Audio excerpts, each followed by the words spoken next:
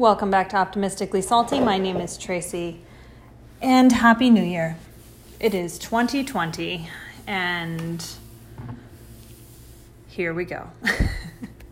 I hope everyone had an amazing holiday season, and I can attest to gaining 13 pounds over the holiday season. Generally, I would say I was just less active without training and less yoga classes to prepare for. I just kind of did my spin bike and did some yoga and took a lot of walks, but just ate and didn't really worry about it a whole lot. So I also spent a fair amount of time in reading land, which was also very nice, just to wrap up some things. But the main point of today's podcast is to talk about a little bit of a epiphany that I have had with my reading. So I'm not sure if I've shared this on the podcast before, but one of my main teaching classes for yoga is to work with seniors and do adaptive chair yoga. And I wanted to make sure that because they were seeing me sometimes 2 times a week, sometimes every week, 2 times a week for the whole month, that every time I see them, I try to bring them something new. And that led me to paying closer attention to their mobility and paying attention to their bodies and how they were able to do so much. And at the same time, I started noticing their shoes. And some people take off their shoes for yoga, some don't.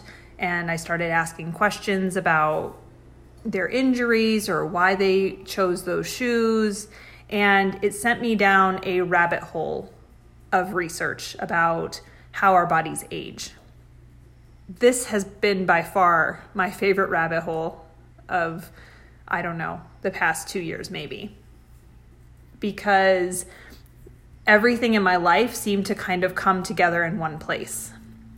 My main goal for going into 2020 is to get grounded into my body and to live a more healthy life and to be more connected with my life.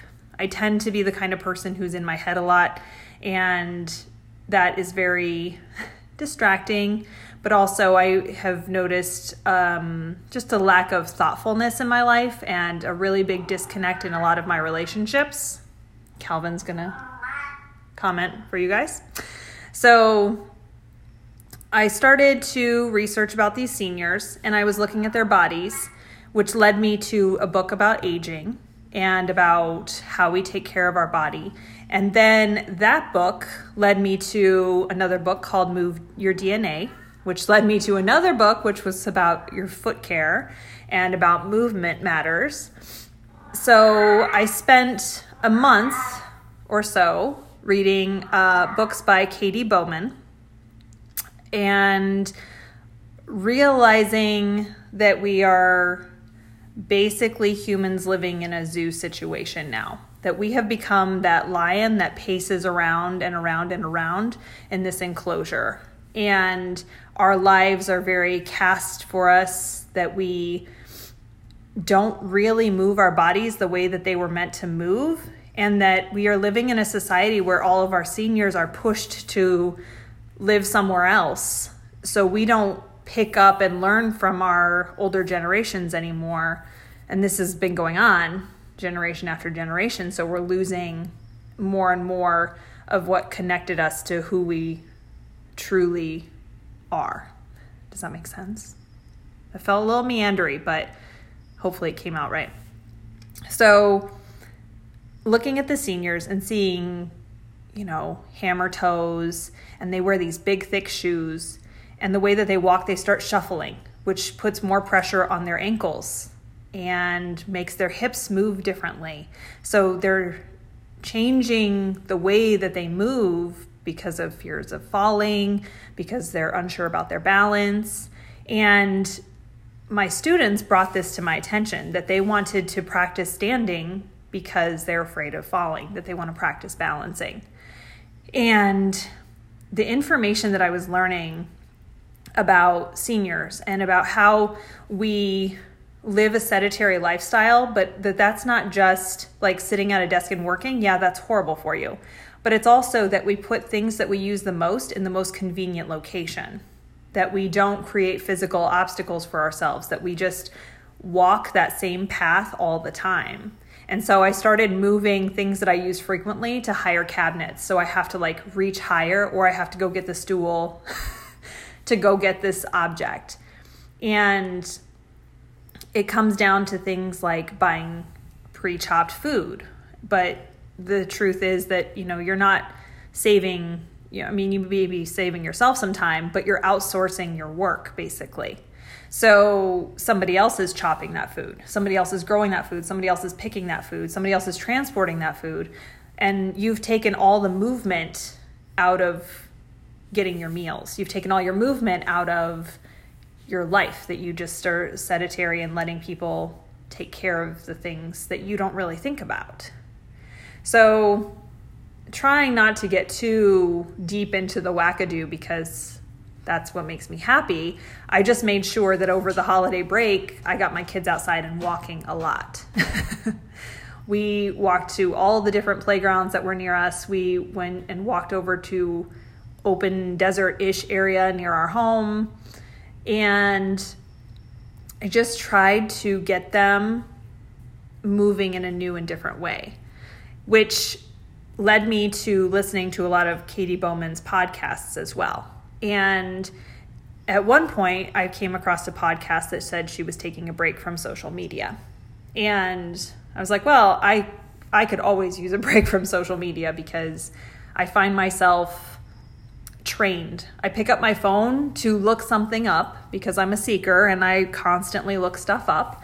And all of a sudden I'm on Instagram for 20 minutes before I realize, oh, that's not why I picked up my phone. So listening to her talk about taking a break was not just about social media, though. It was also about these movements that when we sit on the phone, on the computer, reading a book, watching TV, that we sit in these sedentary positions that are not our proper posture, we're not in good alignment, and that we also, they're starting to see the connection between long distance looking and looking at things right in front of our face, that we need to take breaks and do long distance looking because we're so much of a caged animal. Like even if we're long distance looking, we're in a house, we're in an office building. To really get outside and be able to look across for miles without houses or anything else being in the way is a difficult thing at this point. So the posture aspect, the eye aspect, the not really being grounded and connected to my own life thing, all of it kind of came to a head at once, just because of this little senior class that I teach. And I came into this year just thinking, how do I do these things? How do I get more connected with my real life? And I noticed a lot of both sides when I say I'm taking a break from social media. A lot of people are like, me too. I need a break. I got to get away from this. But I also have been noticing a lot of people that are like, I'm not ever going to hear from you if you're not on social media. And that brings me to another book that I read talking about thoughtfulness. And I realized that instead of having relationships, I would just share things on social media and consider that, okay, relationship, check. So now I'm in this place of trying to remember what it is like to naturally have relationships with people in my life. It's a little awkward right now. It feels a little forced right now to be checking in on people, to be telling people what's going on with me, because I've gotten so used to using that tool to outsource my communication that I now have to get out the step stool to climb up to the top cupboard and be like, hey, just checking in with you. How are you doing? This is what I'm doing today. And I think in the long run, this year is going to be a lot about relationships and a lot about reconnecting with my physical body, slash and or maybe connecting with it for the first time ever. I think I've spent a lot of time hating my body, and I've spent a lot of time trying to figure out how to treat my body, and now kind of coming into it with the understanding that the reason everything felt weird is because this is a human body and I don't actually know how to take care of a human body, and very few of us really do. There was a section in the book where she discussed chiropractors and physical therapists and occupational therapists, and she talked about, these things are needed because we don't actually know how to use our bodies anymore. And so we're having to create new technologies to try to supplement our life with movement. My mind is pretty much blown by her and her ideas. But I will leave you with this one image because it meant something to me. When I look across the senior yoga class and I see the forward neck and the rounded shoulders, and I see the shuffling gait, and then I go out and I go to a regular yoga class and I see the same postures, maybe not a shuffling gait, but I see the rounded shoulders and the forward neck, and I see exhaustion, and I see all these things that we're living with in our life right now. And I realize that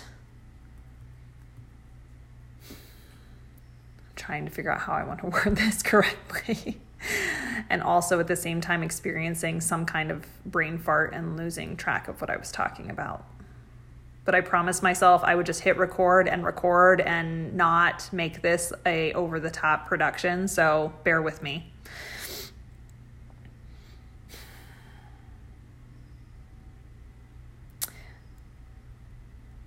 I came to this realization that we are having to outsource technologies to take care of our bodies, and that we need to relearn how to take care of our bodies because we can't undo it. No, I can't get the thought back. It's gone.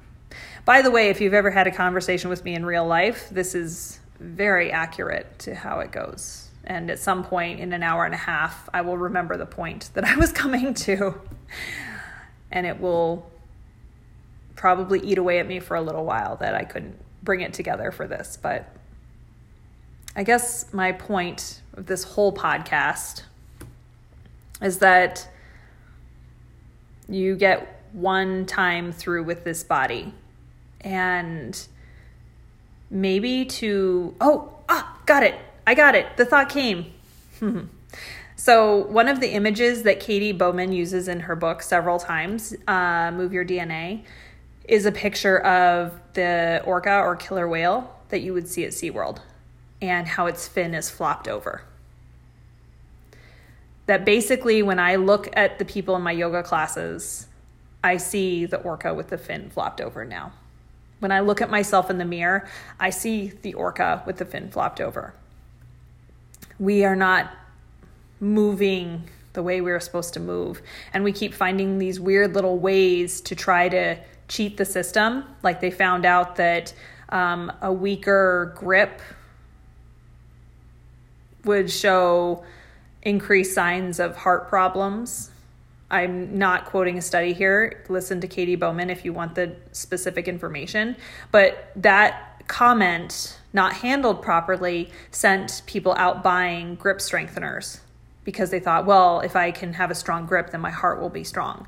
And they didn't take the time to realize that exercising, climbing, working, gardening, lifting things is what naturally will strengthen your grip, and that's what gives you the healthier heart. So, needless to say, I'm wandering around staring at all of the killer whales with their floppy fins. And I feel like this is going to be a very big connection for me and where I'm going with yoga instruction and movement studies. So for me, it's pretty exciting to see that I'm going somewhere with this, but I'm also recognizing that I need to start with myself and figuring out how to be in this body and feeling good.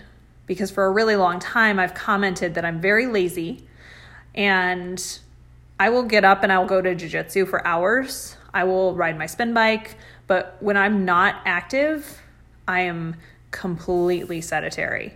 And reading her books has really helped me to understand why it felt that way, because that's what it was.